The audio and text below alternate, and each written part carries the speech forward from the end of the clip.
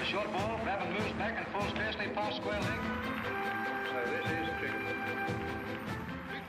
Yes, that is the cue to talk Ashes, straight out of Origin and into Bazball. And my next guest is, well, he's one of my favourite humans, despite being a New South Welshman in Origin week. 18 tests for Australia, 17 of them as David Warner's opening partner, and he's also one of the best thinkers in the game of cricket, so much so that he actually handed back his first baggy green that he was presented. Never one to travel the well-worn path. He has travelled the globe working on his game. Club cricket in the Netherlands, one day is for Scotland, British uni side, playing for Oxford, and he's also picked from the members bar at the SCG to field for Australia.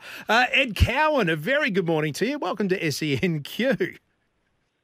Hello, Benny. I'm a little concerned that you're talking Origin football before potentially, what's shaping to be one of the great test matches of all time. So I think you got your priorities a little shifty up north. Yeah, that's spoken like a true New South Welshman, mate. Listen, before we get into Edgbaston, talk me through the New Year's Test in 2005, Australia v Pakistan. Well, that seems an eternity ago. It's a full cricket career, but it's a pretty well-trodden story. It was Shane Watson's debut of all games. Good Queenslander come New South Welshman. I'd had a few beers. I needed a 12th man to run some drinks. I think Warnie was a little hungover, so he was getting some extra attention with the Diet Cokes and Nurofen Plus, so they needed a few hands on deck. And from there, I wasn't really expecting to have to field for an over. But did they really pluck you from the members bar at the SCG? I was in a queue to get a beer in the members bar. Yes, that is true. And what, you get the tap on the shoulder from who? I did tell the room attendant. I said, mate, I don't think I was drunk by any stretch of the imagination, but I'd had a beer. And he said, we just need you to run a few drinks. I said, no problem, I can do that. Andrew Simons came off for a leak, and next thing I know, I'm in the middle of the SCG. Outstanding stuff. And you get the some kit too, don't you? You get a tracksuit. You get the. You did, but that wasn't for me. No. And I tried it on and gave it back. It was a nice buzz to be around. I mean, we're talking a team that has probably seen no equals since Hayden, Langer, Ponting, Clark, Gilchrist.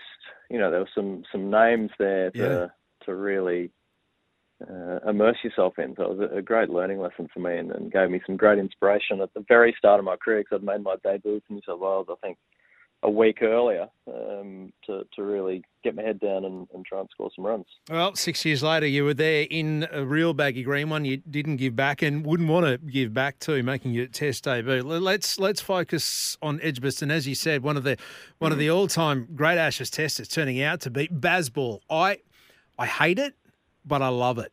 I can't stop watching. But you have to love it. You can't. Yeah, I mean, when you talk about what Test cricket needs, and there's so much conversation that Test cricket's dying in the force of a T20 whirlwind and the IPL, and what does the future of cricket hold? Here comes something that is unexpected. The English cricket team playing outrageously attacking cricket, win at all costs. So it's pretty hard not to love what they're trying to do. I'd love it not to work for the next 6 weeks, yeah. But aside from that, I hope it really does shape how Test cricket's played. I was as dour and as boring as anyone, but I do appreciate, that people actually probably do play their best cricket when they're looking to attack, and that's a style of cricket that you do have to admire.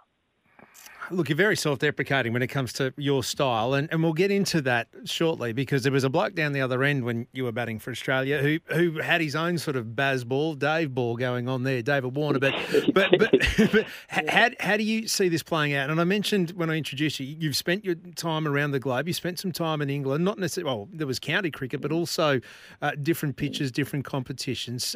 Edgbaston, the pitch that they've dished up is, well, it's not doing really much, but conditions when it comes to possible rain tomorrow. How do you see this playing out on the final day, with Australia needing 174 to win, England needing 7 wickets to win?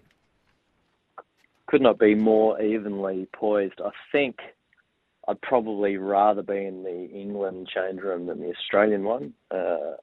I still think there's a high probability that Australia will win this Test match, but it's going to rely on Khawaja, Green, Head, and Carey to score probably, let's call it 140 of the 180 that's needed, maybe more. Wicket's still excellent. It's taking a little bit of turn, but Moeen Ali, as we know, is suffering from a big open blister on his finger, which doesn't sound like much, but when you're trying to bowl off spin, is pretty hard to execute. So one thing the England bowlers are, they're skillful. They know the conditions on these drier English wickets. The one thing that does worry me is overhead conditions, because there is a little bit of rain scheduled, and as soon as that happens in England, you can really look up and not down. Doesn't matter how good the wicket is. If that Duke's ball is swinging, it can make batting hard. So it's set up for an absolute grandstand finish here. This is going to be if the weather's reasonably good, the first 2 hours is really going to set up the day. And if Australia can lose maybe only one wicket and knock out off 80, 75 to 95 runs, let's call it, I think they'll win the Test. Outstanding stuff. We are speaking to Ed Cowan, a man who's been there, done it before, played for Australia, batted with David Warner. David Warner in just a second, Eddie, but we just spoke about Bazball and the batting tactics, but it's not just batting, is it? It's the fielding, it's the way they set up, the surrounding, the batsmen surrounding the wicket square, that upside-down umbrella, and Australia's been criticised for its fielding placements when it comes to a defensive field, putting players back on the boundary. What's your read on that? What's your take on that? Yeah, hasn't that been a divisive tactic? Every ex-player known to man has had something to say about it. I mean, I actually don't mind the theory of trying to contain the scorecard, knowing that they're going to come hard.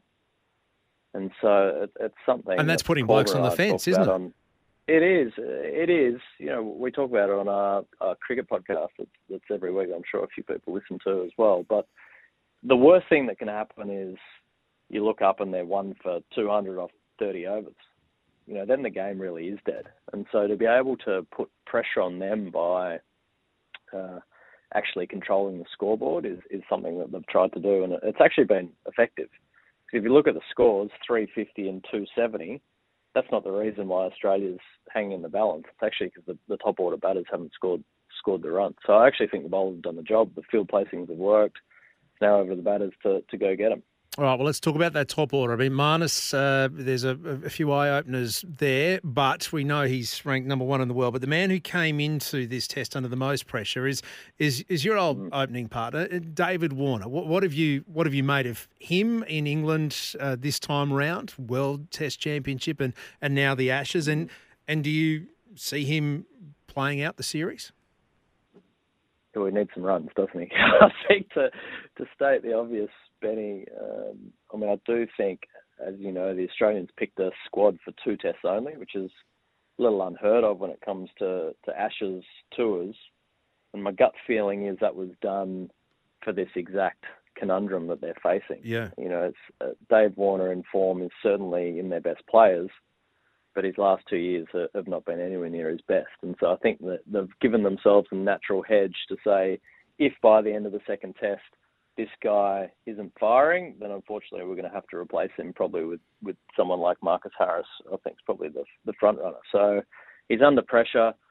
You can say all you want that I'm playing well on the nets and I'm moving well, but at the end of the day, it's a game judged by the runs you score, and unfortunately he's not getting them. So the question will keep popping up until he either does get them or the selectors make a choice.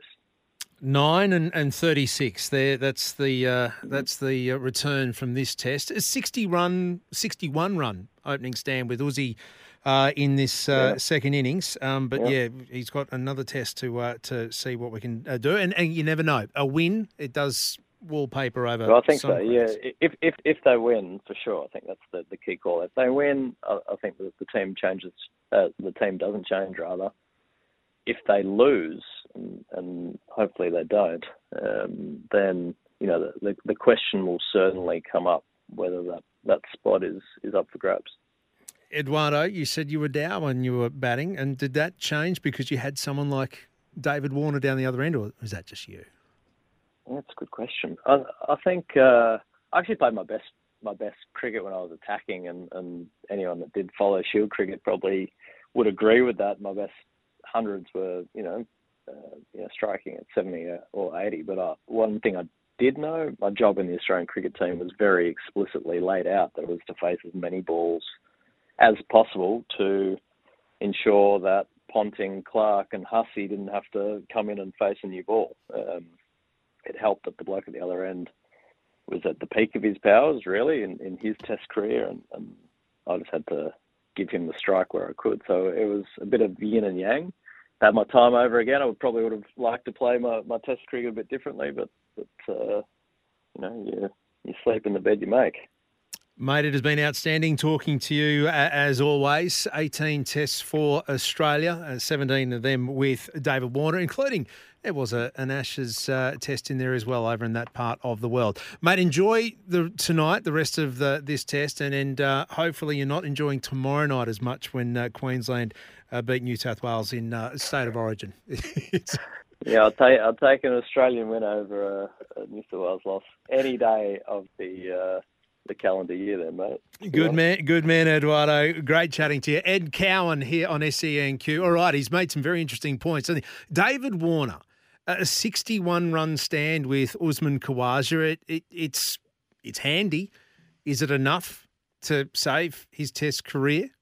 He's got one more test, the second test. This one's not over yet. But where does he sit right now in your mind? Has he done enough? If they win this test, you don't change, do you? You don't tinker with a winning lineup. You might have to, well, there will be bowling changes. Surely there'd have to be. 13 55 0467 736 736. Bazball, we love it, but we hate it all at the same time.